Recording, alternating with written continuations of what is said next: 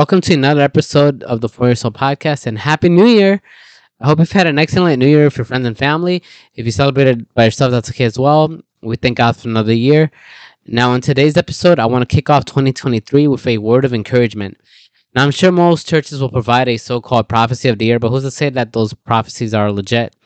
So, my word of encouragement in this episode is not some prophecy, but it's rather something that is directly from the Bible so that you know for sure that it's true and it is something that you can apply in your life this year. So, today I want to talk about the necessity of encouraging yourself in the Lord as highlighted in 1 Samuel chapter 30, verses 1 through 6, where we find David in a dire situation. And this is what the text reads. Now, when David and his men came to Ziklag on the third day, the Amalekites had made a raid against the Negeb and against Ziklag. They had overcome Ziklag and burned it with fire and had taken captive the woman and all who were in it, both small and great. They killed no one, but carried them off and went on their way. And when David and his men came to the city, they found it burned with fire, and their wives and sons and daughters taken captive. Then David and the people who were with him raised their voices and wept until they had no more strength to weep. David's two wives also had been taken captive, and Noam of Jezreel and Abigail, the widow of Nabal of Carmel. And David was greatly distressed, for the people spoke of stoning him, because all the people were bitter in soul, each of his sons and daughters. But David strengthened himself in the Lord his God. Again, that was from 1 Samuel chapter 30, verses 1 through 6. This is the word of the Lord. Now, consider David's situation in this case. The Amalekites raided and burned Ziklag, while the women and children were taken captive. To make matters worse, the people who had been with David spoke of stoning him. Probably because they blame him for what happened. It's a tough situation to be in, especially when you have so much going on at once.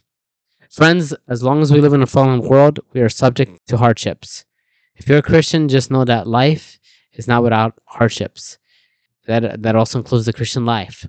If anything, it is more difficult because our faith in God is challenged. Think about it. How many times have you questioned God in the midst of your plight?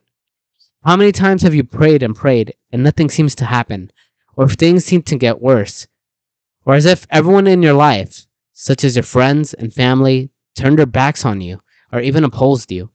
Or how many times does it seem as if the Lord is a million miles away? Yet, as the text says, David encouraged himself in the Lord, or he strengthened himself in the Lord, as some versions read. Right? We need to let that sink in, because David, even in the midst of his circumstances, he chose to encourage himself in the Lord. He could have let those circumstances discourage him, or maybe let the people stone him, or even fight back against their threat. But instead of that, he chose to turn to God, even in the midst of everything that he was facing in that moment. As Christians, it is so important that we do likewise in every circumstance, because they are inevitable. It's easy to hear a message like this and say amen. The real test comes within the test itself. Will you encourage yourself in the Lord, or try to take matters into your own hands? Will you say to God, you are my portion and strength amidst these trials? Or will you just complain, why me? Believe me, I get it. It's easy to become discouraged or even angry at whatever you're facing, to the point where you become cynical and end up viewing life constantly with a pessimistic lens. Just consider the past few years with the COVID-19 pandemic and the state of the world since then. Think about what you've been dealing with in your own life. I'm sure you've been dealing with a lot, as much as I have, if not even more. Friends, we are not immune to pain. And even as believers, we must realize that. I remember as a new Christian, I used to think that perhaps I wouldn't struggle as much as before I got saved. But in fact, I realized that the situation I faced as a Christian have been difficult to the point where I've been frustrated at God. And I'm sure you felt that way too, where you've been in a situation where nothing seems to change, or things, they just get worse. And what sucks is that when you're dealing with multiple situations at once, as opposed to just one thing, because then it just becomes overwhelming. The Christian life is not without trials and tribulations. I don't care what some preachers, such as those in the prosperity gospel, will tell you. At the same time, realize that you can still encourage yourself in the Lord, even in the midst of life's problems. You don't have to wait for things to clear up to be happy. And you don't have to wait on people either, friends and family included, because it's usually in those dark times, in those valleys, where you're all alone. Those in your life are either unavailable or have walked away from you. But as Psalm 27, verse 10 reads, when my father and mother forsake me, the Lord will never forsake me. The first thing that Christians must realize is that in the midst of the hardships, God is with you. In the midst of the loneliness, God is with you. And yes, even in the midst of your frustrations with God, He is with you, because at the end of the day, nobody can meet you the way God can meet you. Why? Because He is your Heavenly Father. He loves you and He will never forsake you. His mercies are new every morning, and He is always good. When we remind ourselves of who God is and what He has done for us, especially through the saving work of His Son, Jesus Christ, we cannot help but feel encouraged, because God is with us. Even in the midst of our weakness, God's grace is enough. As we begin a new year, make it a habit to encourage yourself in the Lord. We don't know what 2023 will bring. We don't know if things in our lives will go our way. If anything, this year could be one of the hardest years we've ever faced in our lives. But the same principle remains. Encourage yourself in the Lord. Don't let anything or anyone tell you otherwise. Stay strong and do not be dismayed, for the joy of the Lord is your strength.